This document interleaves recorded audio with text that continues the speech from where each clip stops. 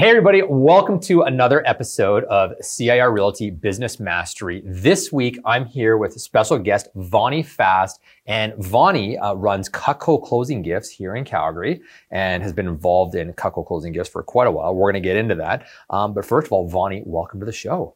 Yeah, thank you. Excited to be here. And it's really interesting because Vonny, everybody in the Calgary real estate area knows Vonny. She's around at all the events, and recently you've done some speaking and have been sharing your story and some strategies and things like that for realtors, which I love. Thank you for giving back. Yeah, I love doing it. And we're going to dive into stuff that we don't normally dive into with Vonny here, but I've known Vonny now for 11 years, I believe, since 2008. Sure. 11 or 12, yeah. And I've always marveled at how well you've done in your business, but how consistent you've been with the business strategy, the business sales strategy that you use in your business, which I believe is one of the biggest things that made you successful. And so we want to dive into some of those, but Vonny, thank you so much for being on the show, obviously. Yeah. And I hope we're going to go some different places here. So that's the plan. Okay. Awesome. So let's start. Awesome. And this is the one thing that I picked up a book one time, and I got to share this because it was How to Be a Millionaire in Direct Marketing. And I was like, oh, that's interesting. And I think I was Googling Vonny, and I came across this book, and I flipped through it, and then Vonny's got this area. They feature Vonny Fast in that book. And I was like, oh my gosh, this is legit. And she never talks about her successes. She's very, very humble. So I don't mean to put you on the spot, but I think it's important that our viewers understand the success you've had in the Cutco network. And Cutco is all across the world. Yeah, it is. And so tell us about some of your sales awards and where you sit right now. And this is me asking her to humble brag, not her saying she's going to do this.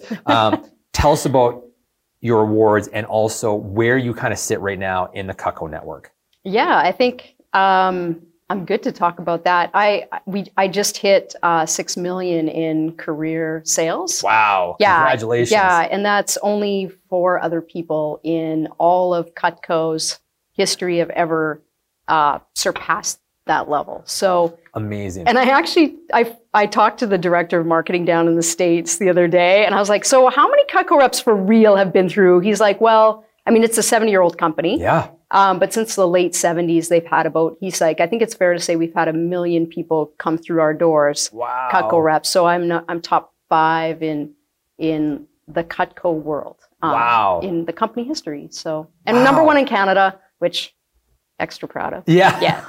Congratulations. Yeah. That's awesome. And you were just on a trip where because of Cutco, which these days we're not supposed to talk about trips and things like that. If you guys are listening to this later on, we're in the height of the Corona scare, but it's amazing. So the company has recognized your efforts and that's amazing. So I want to dive into that because I believe that realtors can learn so much from this. So take us back to your early days of Cutco selling. I know that, when realtors start off, lots of times they don't know many people. Right. They're not realtors. Just like you weren't someone selling knives. Right. So how old were you when you started, and what kind of training did you receive to start? Yeah, good question. So I was 18, and I talk about this when I share my story in the industry, but I never wanted to be in sales. I never saw myself in that. It's so weird. The only reason I went and applied at various marketing and sales positions because I was taking marketing at U of C. Got it. But I was 18 and Cutco offered me a job, and I took the job for various reasons because I thought it would stretch me outside of my comfort zone, and and they were going to pay me just to show the product. I was like, okay, I can do this. And the product was really good. So I signed up to do it, to just put it on my resume. Turns out and so I had 3 days of training. All Cutco reps go through 3 days of training. So it's a lot of role playing and things like that. So they're giving you kind of scripts. Yeah. So obviously product knowledge, they gave me, learn this stuff. Totally. Educated us about the knives. Like I knew nothing about knives. Yeah. When I was 18, educated us on the knives, gave us a manual, like this proven system, and I'm sure you're going to ask me, but the job was to practice on your friends and family and your friends of friends, like your inner circle of people. Call them up for a practice presentation, sit down, go through show them the knives. And I still remember like flipping through the manual, and the job was to show and educate people and have fun, cut a penny, cut some food. At the end you were supposed to ask for the order, just like, realtors asking for the listing or whatever. and then ask for referrals. Yeah. And that's how it was. And we were trained to do all that. But I remember making a decision not to follow the manual on these proven systems and do it my own way. Oh my gosh. Oh, well, I completely failed. Not completely, obviously. Yeah. I'm still in the business. Yeah. you turned out okay. Yeah. But you learned a lesson. I totally did. And that's so funny because we also, in terms of real estate, we have listing presentations and we have videos on listing presentations and how to do it. And so many people say, oh, well, I'm going to put my own flair on it. I'm going to do this. And including myself, myself in business. And that's funny. So tell me. Yeah. Let's talk about the first clients, and then I want to circle back to that. Yeah. The system you tried. So where did you get your first clients then? You practiced on your friends and family. Did anybody buy anything? 100%. Not my mom didn't. The first one, she did later, but she was a no. They sat down with me, my mom and dad. Of course. Like that would have been crazy if they didn't. But I started with really, truly, we had to make a practice list in training of I grew up in a small town, so I grew up in Acme. It's like an hour away. Wow. Town of 500 people. So, I mean, I didn't know everybody in the town, but my practice list initially was maybe 30, 40 people that I just knew, friends of friends, friends of the family, that kind of thing, people from church, that kind of stuff. And just, I started with those people. And then I did my own system of sitting down with people, asking for referrals in my own way versus the script, because I thought I would sound like a robot or not myself or inauthentic. And very quickly, like a couple months in, and it was all through referral. My business is the same as a realtor's business. I just sell different things. But where it is different is we weren't actually allowed to build our database or our clientele in any other way other than asking for referrals. Like you didn't have ads in the newspaper. Right, we weren't allowed. Yeah, and still there's restrictions to this day on certain things, but no cold calling, no door knocking, no online lead gen at the time, no social media, no websites, you would never have seen a Cutco. So you don't door knock. I thought actually I thought there was a part of it that was door-to-door sales originally. Not allowed. Interesting. Yeah, or not encouraged. Yes, fair. At all. So all through referral. And so I remember trying to ask in my own way, and I was failing at that. I was getting a couple referrals here and there, and I started to run low on referrals, and a couple months in, I had 12 referrals left. And nobody else to see that I knew. Yes. I was out of those people. And so that's when my manager was like, go home and memorize the thing because you don't know it. He called me out because I just didn't know it in a role play session with him. And I went home and I memorized it and this is actually going back to the systems thing. Because I'm a rebel and a student at the same time. Like I'm a student of things. Like give me the thing. Now I get it. I'll duplicate it and I'll make it but back then, I'm like, I also kind of like to do things my way, right? Yeah. And let my personality shine. But what I have learned constantly over and over again in my business is take the proven system, memorize it so you have the foundation, and then make it yours. Right. So many people were trying to make it ours before we even have the foundations of confidence and all that kind of stuff in the system. Totally. That works, So now you started, one of the things that's interesting too is that, and maybe almost being a bit naive at 18, most people would say, oh, you can't start in a market with 500 people. Like, you'll just never make it in life. Oh, right. Like, it's impossible. Oh, everybody was like... Yeah, and if you said it's like, oh, maybe a big city girl would, could go out and do it that way. But 500 people, like, you only... And if you said that probably, 35% of those are children or under the age of whatever, then you start narrowing down your market. And 40% are seniors. Yeah, that's right. And you look and you're like, so I got my 7 people I'm allowed to sell to. And everybody was like, you're doing what? Yeah. I'm like, I'm going to show knives because I was like, I'm not going to sell. Like, I'm not a salesperson. I'm going to show these knives. And people were like, what the heck? Yeah. Yeah. That's totally awesome. Okay. So you had your first few clients. Yeah. You figured a few things out. Yeah. Your database started to grow very fast. So where did you find those people? And was it just the referrals? 100%. And it was like, that person knows that person in this web? Yeah. And so I learned how to ask for referrals at the end. I used the script that they had given me, and I even I embody that whole thing and do it for audiences. Do you remember how they 100%? Like how Let's hear it. Yeah. Oh, like me asking you for referrals? Yeah. Like how did it work? And what was the script? What was the?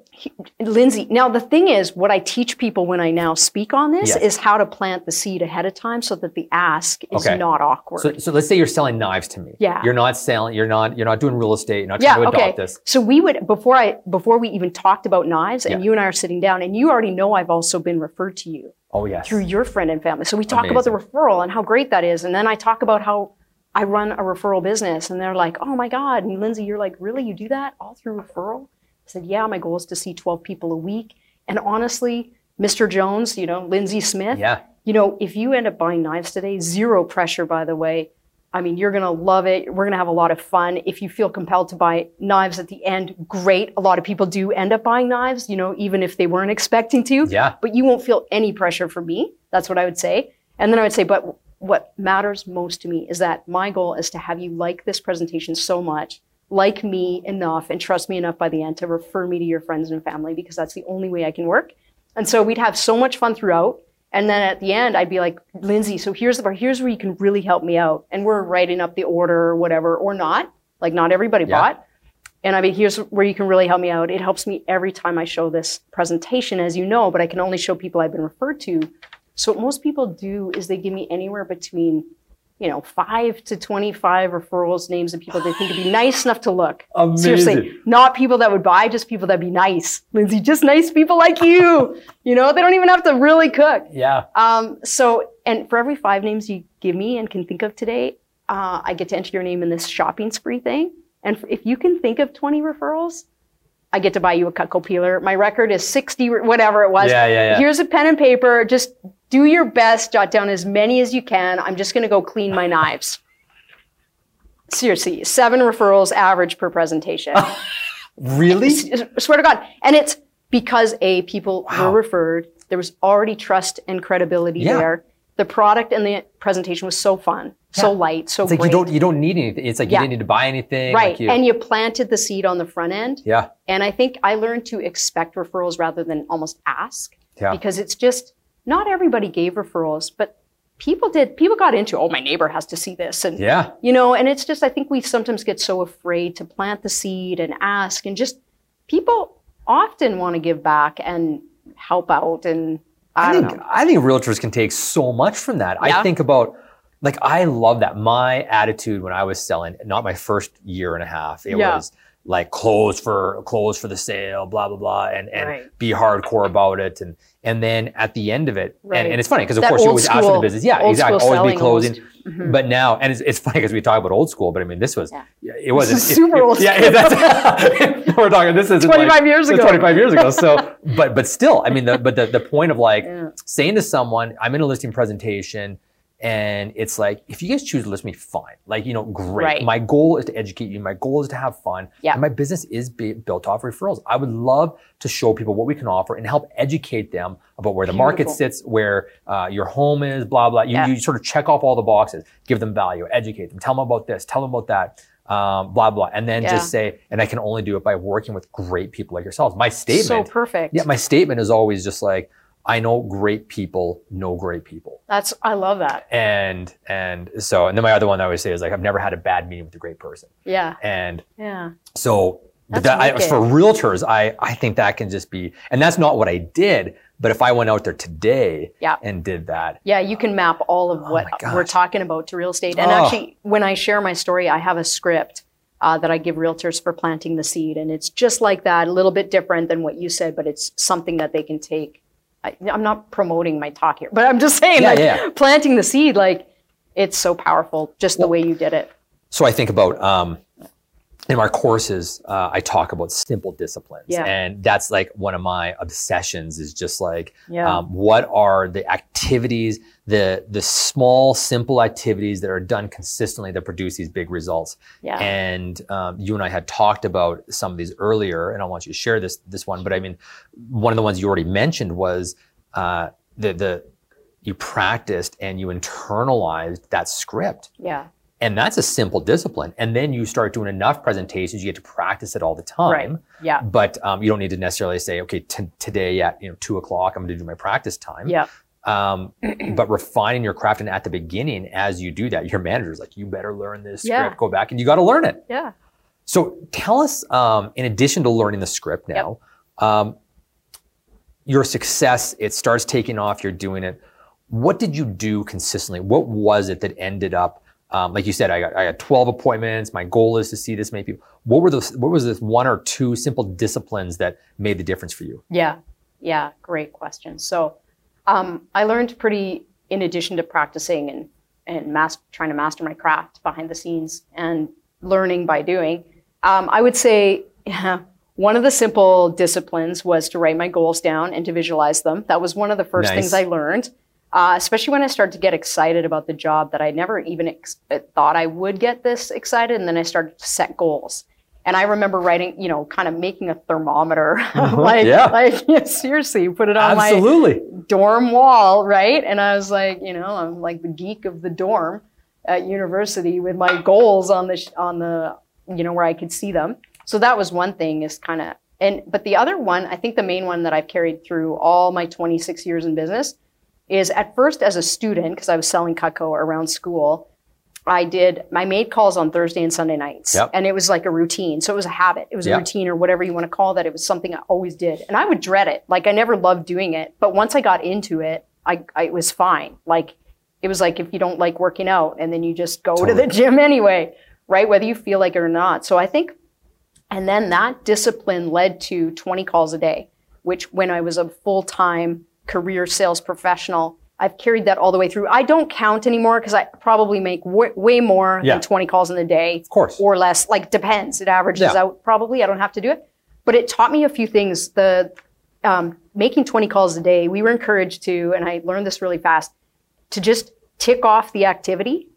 And whether it was a no or a not home or a yes for me to come over and show. I remember I'm calling warm leads, these referrals, but they still don't know me when they pick up the phone. And so I'm making calls. And I would celebrate the activity only. And so I learned really quickly that I have a result that I want. I have an outcome. And every outcome that any of us want or anybody wants, I have a process that'll lead up to that. Yeah. So I can take my goal of however many sales I want to make. I can chunk that down to 12 appointments a week, which I can chunk down to 20 calls a day. And then I would celebrate and commit to the process rather than attaching myself to the short-term results of that process. So that has been probably my biggest lesson, one of my biggest lessons throughout my entire career. Keep committed to the process and not go with the result. I still do sometimes. I get attached to things, but and you can't control who's going to say yes and who's going to say no. You can't control what's going on in their life financially or whatever else, or whether they just bought their knives somewhere else. But the point is like you said, I can do this. I can trust my process. I can make my 20 calls. I have a script that's been proven. I'm not questioning it. Right. And I book my appointments and I do them. And you can reflect at the end of an appointment, say, oh, what went bad, what went good here. Absolutely. Of course, adjust. But man, like it's beautiful. Like it's absolutely beautiful. Trust the process. I love 100%. That so much. And it taught me about not waiting for motivation to get to activity, but through activity, I become motivated. And it really taught me about the first call is always the hardest, like, just get her done, just like take that baby step. Like even now when I go home from work or sometimes I work from home, but if I'm out on appointments, I'll get home and I'll get into my workout gear immediately because I'm just ready then for my workout. Like that's just a no-brainer, right? So it's just taking those baby steps and just make one call. So 20 calls a day. Love that. They always call it the 100-pound receiver. Right. Like for realtors, that so first call is like, the weight of that thing is unbearable sometimes. Totally. But once you get in, action precedes motivation. Yep. Man, you nailed it. So take us through how you started work with the realtor community, because you had success. Actually, what age were you when you did this full time? You said, this is what I'm going to do full time. Yeah. So I was 25. And I was actually in management. I'd gone from being a student to managing a sales team. And then... Like through Cutco or? In Cutco. Oh, okay. All in Cutco. I've only been in Cutco, but doing various things with them, with that company for 26 years. But I was a student, and then that led to management.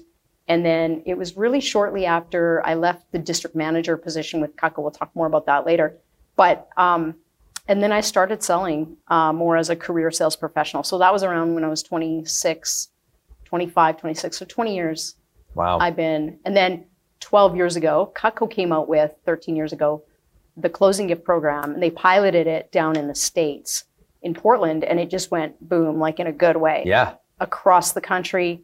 And they invited the top reps in each area to expand their businesses. And I'd been in-home sales for 15 years. Wow. Yeah, going, do I want to cut another piece of leather and cut another penny for Mr. and Mrs. Jones? Kinda. But I'm totally curious what else is out there. Am I for really me. cut out for this? It's just, I could keep going. That was a really good one. We should totally make knife jokes. Yeah, totally. But yeah, so keeps us sharp. Yeah. Anyways, I'm done.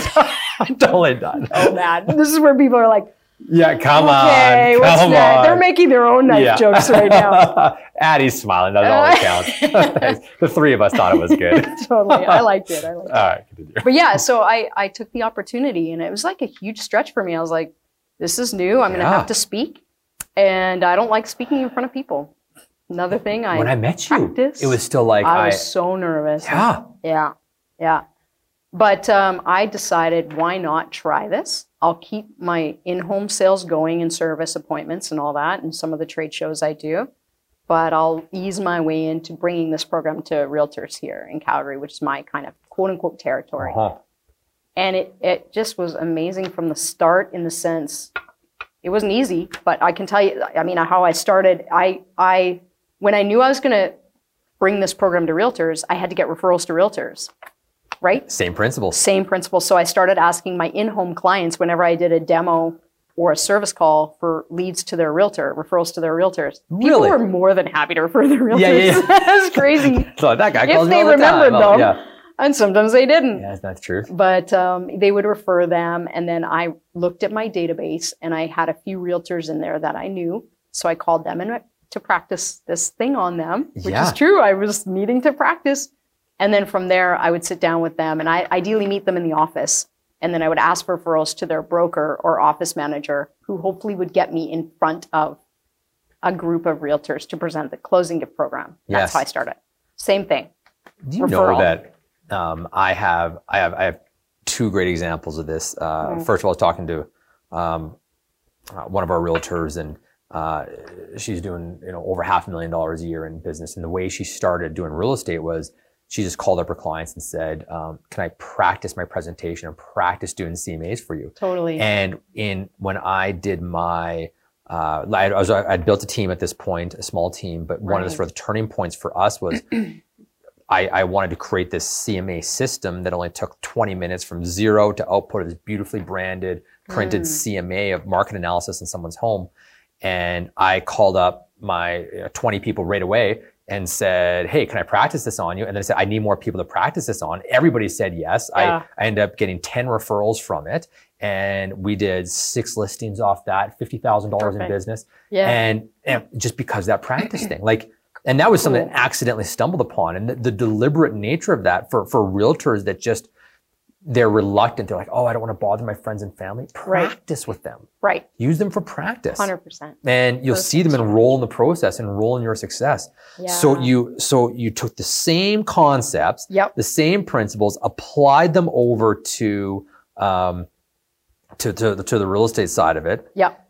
And that's amazing. And then it started to grow from there. And same thing, you just, every time you met with somebody, was it leading them to the next referral? Is that how that grew? Yeah, it shifted a little bit, because at first I had to work on one-on-one referral. I would sit down with the realtors that had been referred to me and ask for referrals to their broker, their office manager, and other realtors. Got it. But then what started to happen, I sat down with office managers that were like, and this was a big, big challenge, because everybody is trying to get in front of realtors. Oh, yeah. Right? And so there was this, I would get the objection, like, we don't let salespeople in and that kind of thing. And I'm really, really proud to share. I don't know.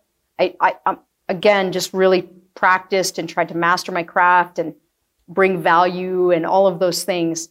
And somehow in the first couple of years, I got into most of the offices in Calgary and surrounding areas. They saw the program. They were like, this makes sense. Some of the early adopters, like Corinne Lyle, yourself, just great people that were forward thinking, that's like, you know what, you've got something here that our people need to hear. Come on in. But that wasn't easy. Like that was, So but it started how to long ago become did the program start? 12 years. So it would have been just you were right on the beginning forefront of it. Yeah. Oh, interesting. Yep. Oh, When you were I just met you- Vonny that did this for years to Yeah. me. It's like, this is what Vonny does. Oh, interesting. Okay. That's so different actually than any of my clients that I run into on the residential side. Like Yeah. I have a database of about 3,000 in-home clients, all of them. And no matter how much I was pro at this, all of them are like, you were just new when you came to saw us. Oh. Yes, you were just a little baby student. I was like, no, actually I was 30. I was like So funny. a super pro. It's like one of And they think I was like brand new. Yo, we'll look young forever. It's great. Totally. I just group myself into that. I say, Yeah. I look young too. Yeah.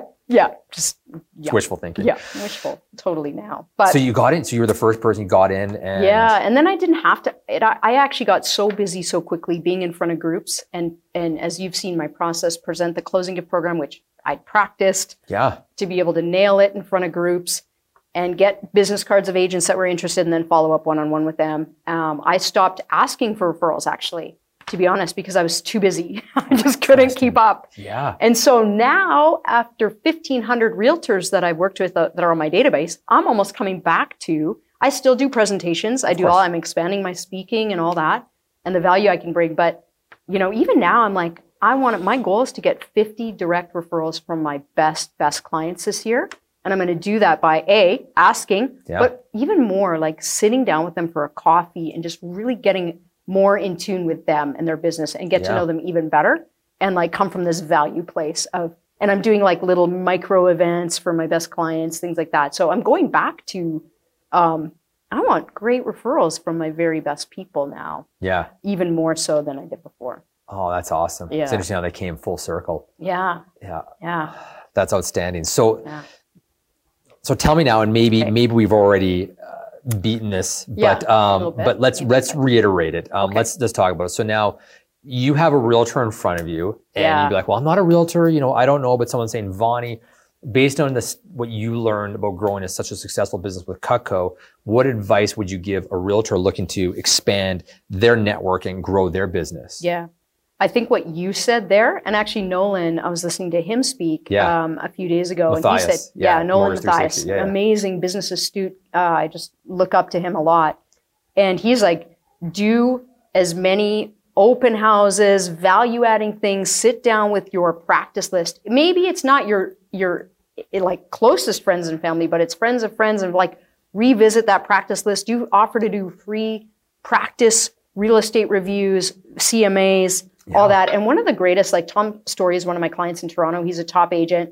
I interviewed him once for a little thing, and he said, host a career launch party. Like, you know, you're a store, right? Like, why not invite family, friends, and have them invite their friends and have a career launch party if you're new in the business and you want everybody to know that's what you're doing. I thought that was a really cool one. That's and a invest in the idea. training, like invest in personal and professional growth for sure. Never cut corners there. Like, I love it. What would have been some of your favorite influential books, talks, people who, what sticks with you? Oh my gosh, there's so many. I'm always, you know this about me, I'm always investing in I have a coach, you know, at any given moment. But high trust selling actually. Todd? No. Are you? Yeah, it was the Have we ever first taught about- sales book I've ever read because it was recommended by John Rulin, and Giftology, by the way, is an incredible book that John's written. He's the #1 Cutco rep in the world.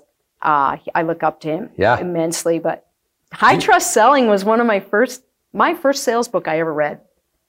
And then there's things like emotional agility. Like, I got to pause for you for a second because I just feel like anybody that has listened to my stuff, the reason I got into real estate was because of Todd Duncan's book, High Trust Selling.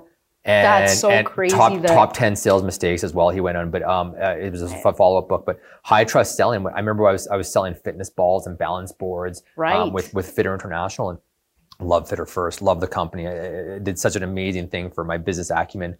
But I was in so much consumer debt, and like you had to sell a lot of fitness balls to make it work. And then Todd Duncan is talking about high trust selling strategies, but then also, you know, selling $100 million insurance programs and things like that in the book. And I was just like, wow, I need to sell bigger things. Yeah. Like I'm good at selling. And from there, I actually thought I was going to go and sell motorhomes, buy and sell motorhomes. That was my idea of bigger things. Yeah, literally. So I was like, what's bigger than a motorhome? Oh, a house. Yeah. A house is bigger than a motorhome. What else can I sell? I was like, skyscrapers. No, too big. No, let's look down. But that was it. I got it. High Trust Selling was my book that launched me into real estate. Wow, I didn't know that. Isn't that funny? We didn't know. Crazy. Yeah. Okay, continue on. So you said giftology, High Trust Selling. You said a few other. Yeah, my bookshelf is lined with books. I'm reading Good to Great right now. I've never read it. It's a classic, right? Jim Collins, love it. Things like actually Power of Vulnerability, like any book from Brené Brown, and we'll talk about adversity, emotional agility, stuff like that. I like autobiographies too. Reading Tegan and Sarah's autobiography right now. But just, any business book you could probably, even Richard Robbins' book, Deliver the Unexpected. Yeah. So many. And courses awesome. I've taken too. So you're just in around, it's just part of you now. It is, yeah. I can't really imagine being without a coach I can run the business, but I'm always curious what's next level, whether it's, working smarter, or, it's in my blood. So diving, this is the perfect transition, is it? I believe. So thank you for that. Okay. So switching gears, adversity is, you've had some monster life events. Some monster life events, which is great. And, and everyone has. In their own way. Yeah. And I do feel like I have this, every once in a while I have this, it's called Fearless Motivation. You can download the playlist on, I'm sure, Spotify or Apple. But Fearless Motivation. But I would just say it's black guys yelling at me, and you can tell they're black by listening to it. You can tell, but it's just but it's the most inspiring, motivational thing. These guys just getting in your face, like giving you the real talk stuff. Right. And so I listen to it in the shower. I listen to it when I'm cleaning the house, doing my thing. Yeah. So it's great, but it keeps your head in the game. And you talked about Brené Brown, it just gives you that perspective on things. Right. It's sort of a transition, but I want to say you've had some things you've worked through, and I want to dive into that thing of how you've worked consistently through tough times. Right. So, as a member of the LGBTQ community, so you came out of the closet as gay. 25 years old. Yeah. 25 years old, and tell us about that. Tell us about so much courage, things like that. And now you're at the start of running your business, even starting full time. Because if we say this is that time period where you're 25, you're going to go full time. Your confidence that you need to make the sales, to do these types of things, to go out there and make the calls. Yeah. Take us through that time in your life. Tell us about the process of coming out. Yeah. And then how it affected, or tell us about that. Yeah, huge turning point, of course, in my life. And this is actually 25 years ago, or 20 years ago. I'm 45 now. Yeah. This is when Ellen had just come out. The environment, not that it's any less difficult for people, but it was still a really new, it was still very, very new to come out of the closet. Absolutely. Especially grew up in a small town, Christian home, that kind of thing. So I think, for me, the process, and actually I want to share this. I've reflected on this stuff a lot, especially in this last year. I'm 26 years in business, and there have been monumental events like anybody who's lived a little. I came out of the closet when I was 25. That was my first major life event. Mental illness runs in my family. My sister had a psychotic break, was diagnosed as schizophrenic, and she's 100% good now on medication. But we had to my wife and I chose to take care of her and her niece while she was going, that was a few years ago. I've had 2 5-year relationships that were almost marriage, not be, right? Good. Now that I look back on those things, they were super hard, but they were all a blessing. And happily married now. Happily married now of almost 7 years. Wow, has it been 7 years? Yeah, I know. It's crazy awesome. My wife is the best. She's amazing. But yeah, just having gone through that, and then this last year having gone through another crazy life event. But coming out of the closet was really interesting because I experienced emotion that I'd never experienced before. I had real trouble navigating that. And at the time, I was a Cutco manager. So I was hiring my own sales team and training them and all that kind of stuff. I was fresh out of university. So it was so many changes all at once. And coming out, I was really excited that I was coming out because it was the weight off the shoulders and it was authentic and it felt real and it was true to me. Parents didn't take it well, all that kind of stuff. So it was, I actually, I didn't like management very much. It wasn't my thing. And I would have given it up and gone back to selling eventually. But I think coming out was kind of a catalyst for letting that part of the job go that I totally didn't love. If my heart wasn't in it. Yeah. And I went and traveled for 3 months. I backpacked around Europe, England, Scotland, and Ireland. Newly gay, newly out, like, you know, just like had my backpack, Canadian flag. I'm gonna have the best time ever. And then I'm gonna come back. And I came back and I fell into a deep depression. And I'd never, ever experienced anything like that. Didn't know what it was. So I went to the doctor and got medication, which I was very ashamed of. But now I get it. Some people, you know, and I was on medication for 6 months. And I started to get to a place of being functional. But why I'm telling you that is because I realized one life lesson, wherever you go, there you are. I couldn't outrun myself. Alcoholics Anonymous. That's it's such a powerful statement. Right. And I came back and I had gone and traveled, but I came back, I was still me, still dealing with all of the things. And I really actually, when I came back from traveling, didn't know exactly what to do next. And I think that there was a lot of uncertainty, and that's part of why I went into a depression. And then I applied at some different jobs. Was I going to stay with Cutco? Was I going to go into Cutco more as a professional? And I finally decided, and I remember this moment, I still had my office. It was bare, but I still had the lease. And I sat down and my phone still worked. Isn't that crazy? Yeah. And I sat on these signs that had been recruiting signs for my sales team, and I picked up the phone because it was the only thing I knew. Yeah. And I didn't have a lot of confidence. Like so much had happened. And, but I made one phone call.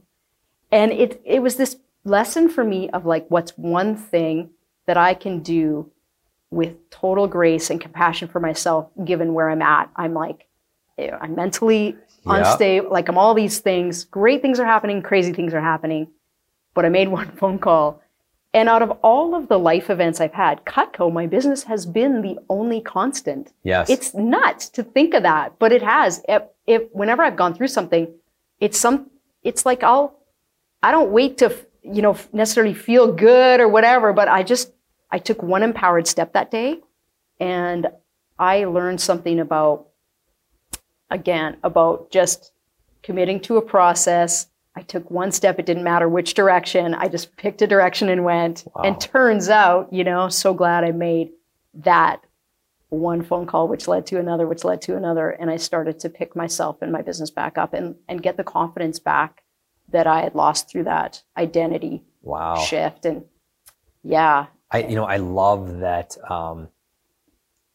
where you're at today, and you look back and it was such a tough time, and you went through that super tough time where, you talked about the shame of, the meds and things like that, which now I do really applaud the bringing sort of mental illness to the forefront nowadays where, your brain is this chemical laboratory of chemicals, whether you like it or not. And it does some messed up things to you, inadvertently, and things can trigger that. So I'm very empathetic to that. But then you just found this one thing and you said, I'm just one step. And whether it was deliberate or not, you're just kind of like, I'm just going to make a call in this office that is no longer, Yes. Amazing. Absolutely amazing. Definitive moment for sure. It's a good thing someone paid the phone bill. Yeah, I don't know. I must have had. I don't know how that was possible. That's awesome. But it was. And so now that I'm actually kind of looking at my line of questioning here, I'm like, now that we talked about one super hard thing, let's go on to another super hard thing. So recently you had a business partner. Yeah. And there was, you guys were working together, some cool new initiatives and things like that. And then there was a split. Yeah. And it didn't quite go as smooth as it could have. Yeah, totally. Tell me about that. Tell me about, and you don't need to go into the details about everything, but just like, you and I sat down and talked, or we talked, and it was something I could tell was hard on you. Super hard. Because a friend Yeah. And now it's, you're going your own separate ways, and it wasn't as smooth as it could have been. Right. Yeah. So take me through that and how you managed to, because now you have this rhythm where your business and you got appointments to go to the next day. Totally. So it's like, this was different. How do you show up for those appointments? Like, 100%. How do you show up for that? Yeah.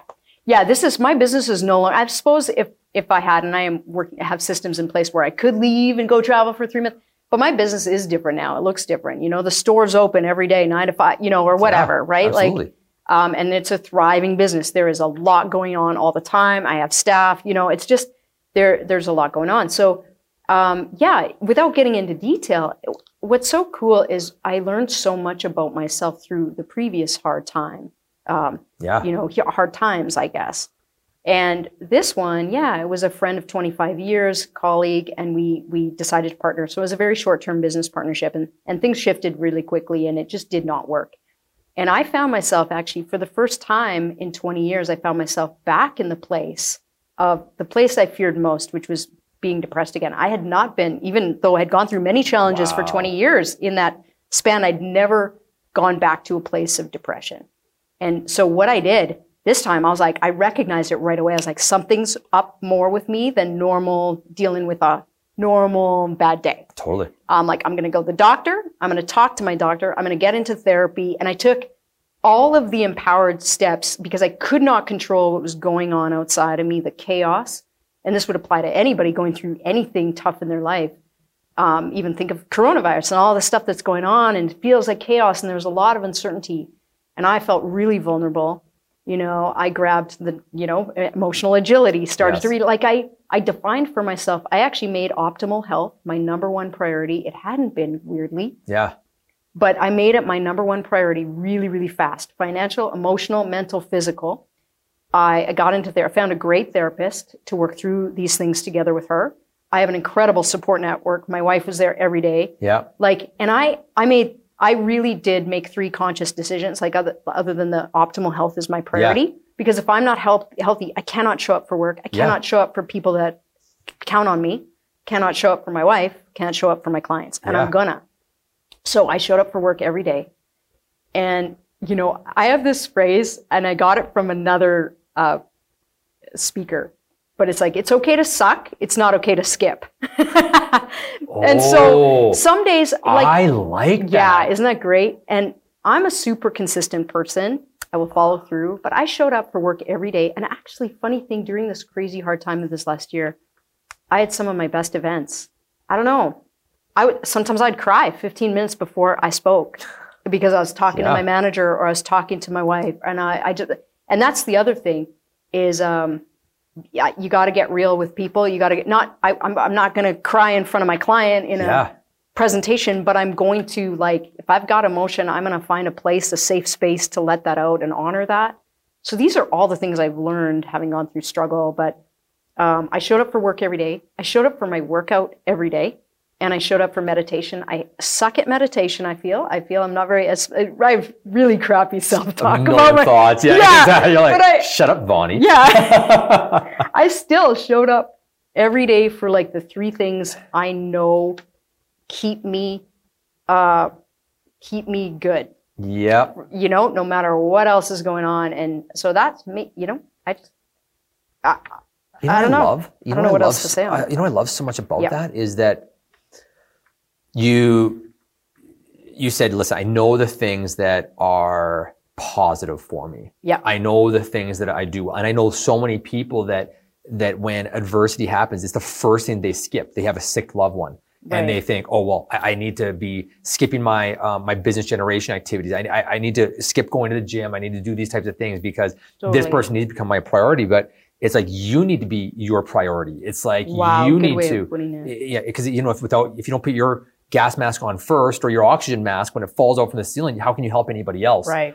And so I think that's amazing. Plus, you also weren't afraid to say, there's people out there that can help me. My support system, having a therapist without shame. It's like, gosh, I can take advantage of these things. I love my therapist. Yeah. But you know what I love about that? Yeah. It's just like, it's like, this makes me feel good. Yeah. This is right. They're a professional and other people have gone through this stuff before.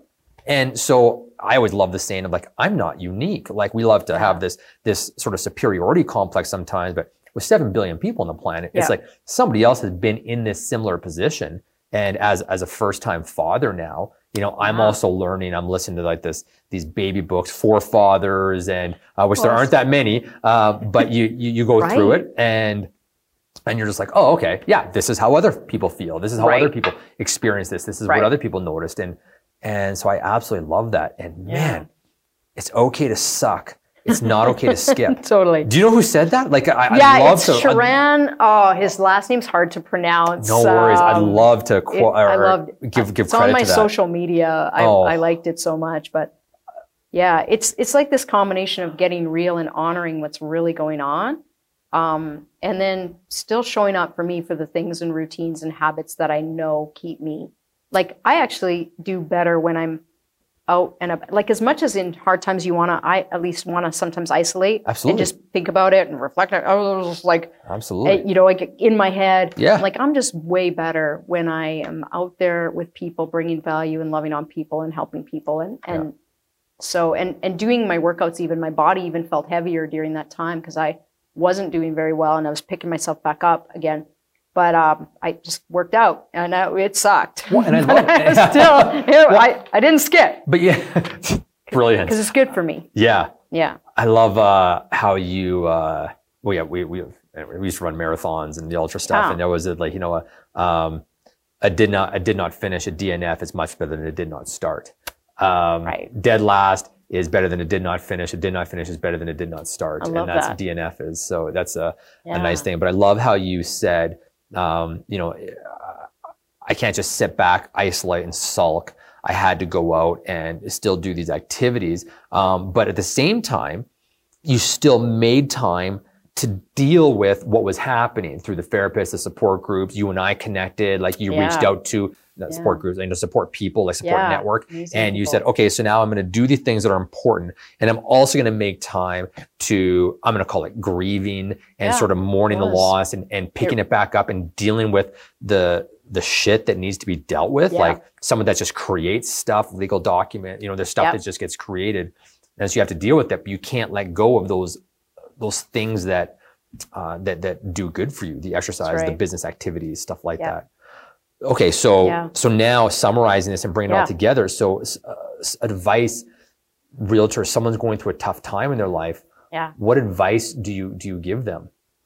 Yeah, I mean, I wrote some things down. I think I've already, you know, and it's cool to think during this time, like my business didn't skip a beat. It was amazing. We were up 40 grand last year, even in like, and I actually also gave, I just, that's crazy to think of now, having gone through what I went through, that we were up. So, number one, I think the advice I would give, I mean, everyone's situation's going to be different of course, but number one is get real. Like, find a place where you can be supported, whether that's with your family, close friends, your people. You know, I was pretty transparent. I never got into content with my clients, but I remember like closer people, like honestly, I would say you, when you asked me how I was doing, my eyes were probably red anyway. I was like not going to hide anything. Like, but I shared a little bit with you of like, it's actually going through this thing, and be real and honor what's going on and validate and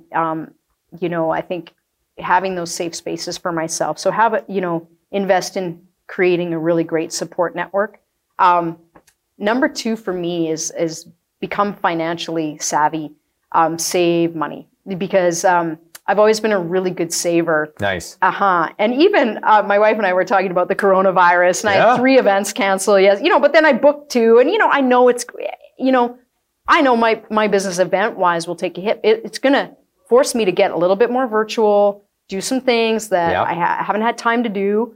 Right. And, but we have money in an emergency fund. We've got all of those things, like, you know, and just, it really does, when you can save a little bit out of each paycheck, and you know, it really makes a difference in how you approach your business.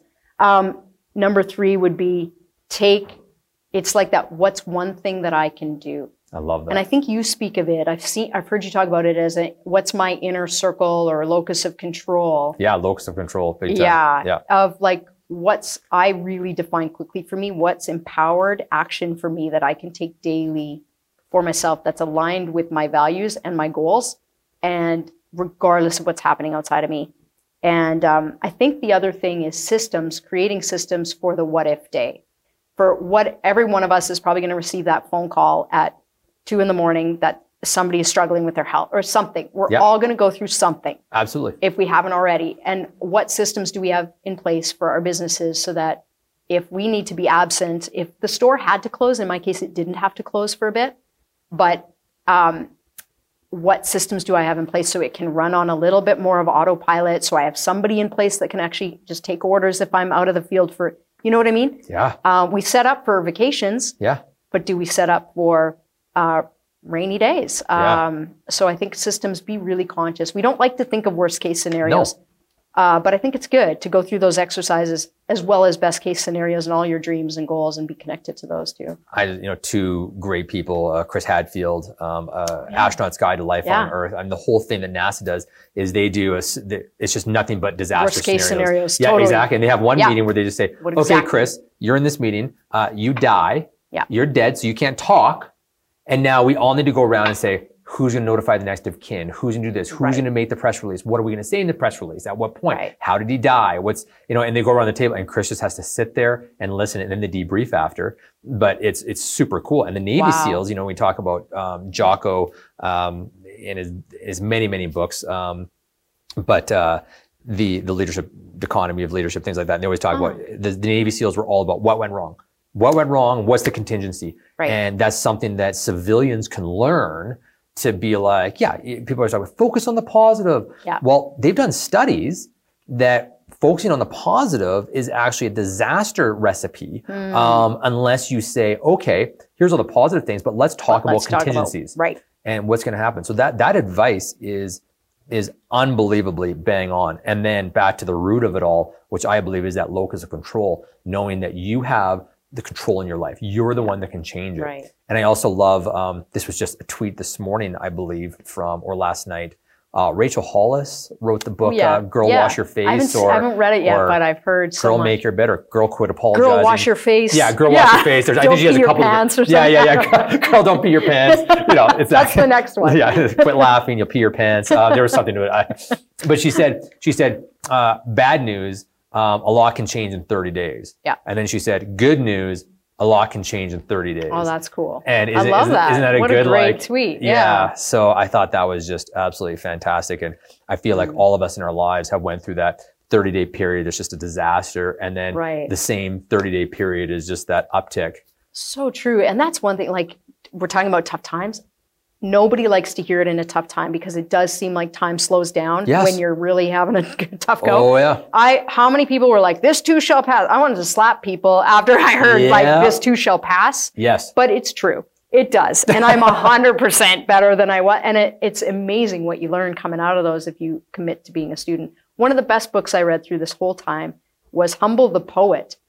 Things No One Else Can Teach Us. Have you heard of this guy? I have one of his books. I don't know which one it is, but doesn't matter. It's, either way, Humble the Poet, I just heard of him in an interview, and it was just, he spoke to me, it resonated, and he speaks on shifting perspective, that we have the control to see things differently, and I like how he speaks of struggle.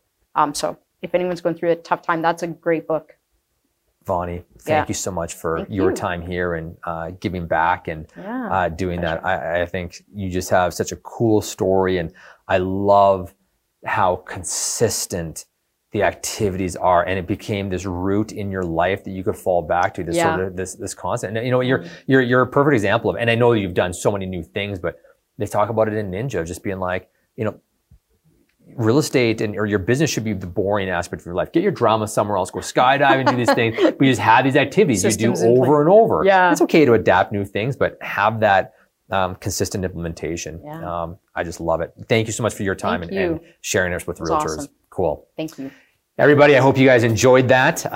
We're obviously this will be posted up anywhere you get your podcasts. You guys can follow CIRL Realty Business Mastery on Instagram. Follow us on Instagram, like us on Facebook, and you can listen to this podcast anywhere you get your podcast, Apple iTunes, SoundCloud, Google Play. It's available all those places. And we'll be back in a couple weeks with more great content. So stick with us, subscribe, and thank you guys so much. And Vonny, thank you again. Thank you. All the best. My pleasure.